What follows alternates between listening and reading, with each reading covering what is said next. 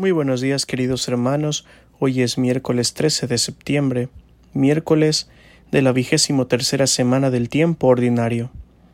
Y celebramos en este día la memoria de San Juan Crisóstomo, obispo, doctor de la Iglesia y patrono de los predicadores.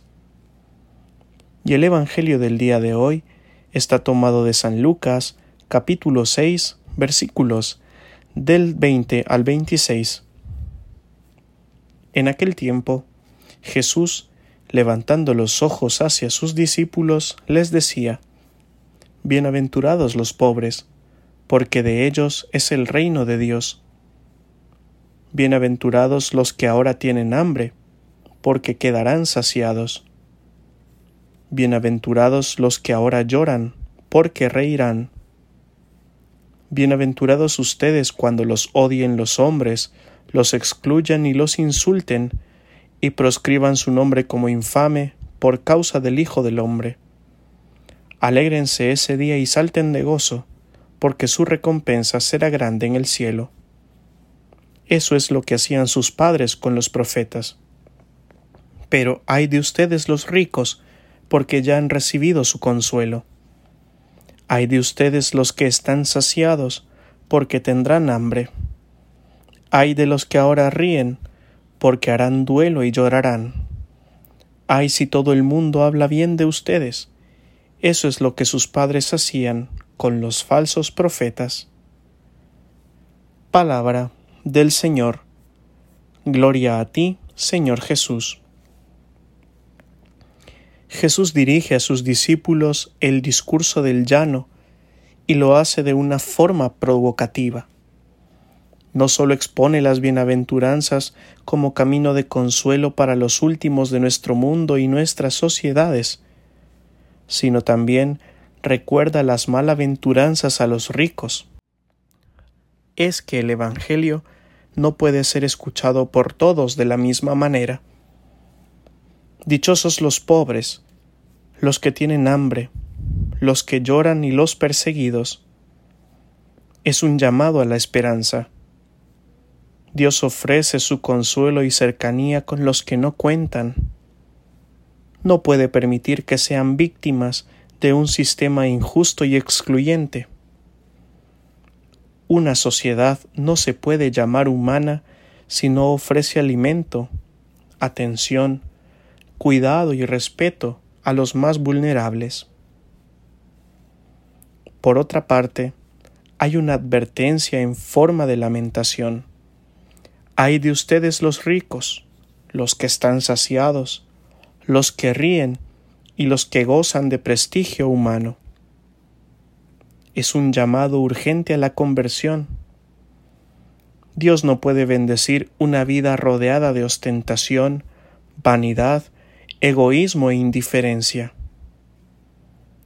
Una sociedad que busca el poder, el dinero y la vanagloria por encima de todo, terminará destruyéndose a sí misma. ¿Qué podemos hacer con estas palabras de Jesús? ¿Verdaderamente se pronuncian en el seno de nuestra Iglesia o hemos decidido eliminarlas de nuestras asambleas porque nos hacen perder privilegios y estatus? Jesús lo tenía claro.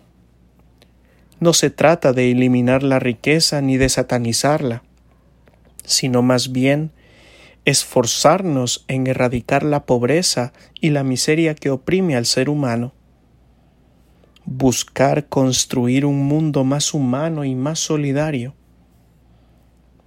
Cada vez más va haciéndose más profundo el abismo que separa a ricos y pobres, y a pocos parece importarle o preocuparle.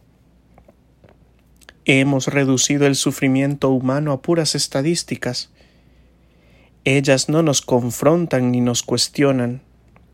Son números y datos. Pero detrás de ellas hay rostros concretos e historias. Hay lágrimas, gritos, soledades, miedos, destrucción y muerte que parecen caer en el vacío. Tristemente, Vivimos sumergidos en nuestras burbujas y en nuestros mundos reducidos, que no somos conscientes de la dimensión social y comunitaria que tiene nuestra fe. No son pocos los que piensan que solo con sus rezos, misas y prácticas personales es suficiente. ¿Son los pobres el mejor espejo para aportar verdad, humildad, humanidad, austeridad, solidaridad y generosidad a nuestra Iglesia? Ojalá les tomásemos un poco más en serio.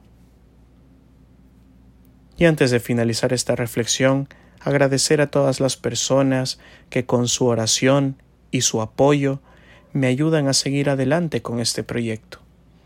Que Dios les bendiga y les multiplique al 100 por 1. Además, agradezco a todos aquellos que hacen extensivo este audio y lo replican a sus contactos y lo hacen llegar más lejos. Asimismo, saludo de una manera fraternal y cariñosa a todos mis seguidores en las plataformas digitales, donde podemos hacer esta palabra todavía más amplia y llegar a más y más personas. Y la bendición de Dios Todopoderoso, Padre, Hijo y Espíritu Santo, descienda sobre cada uno de ustedes y les acompañe siempre. Amén.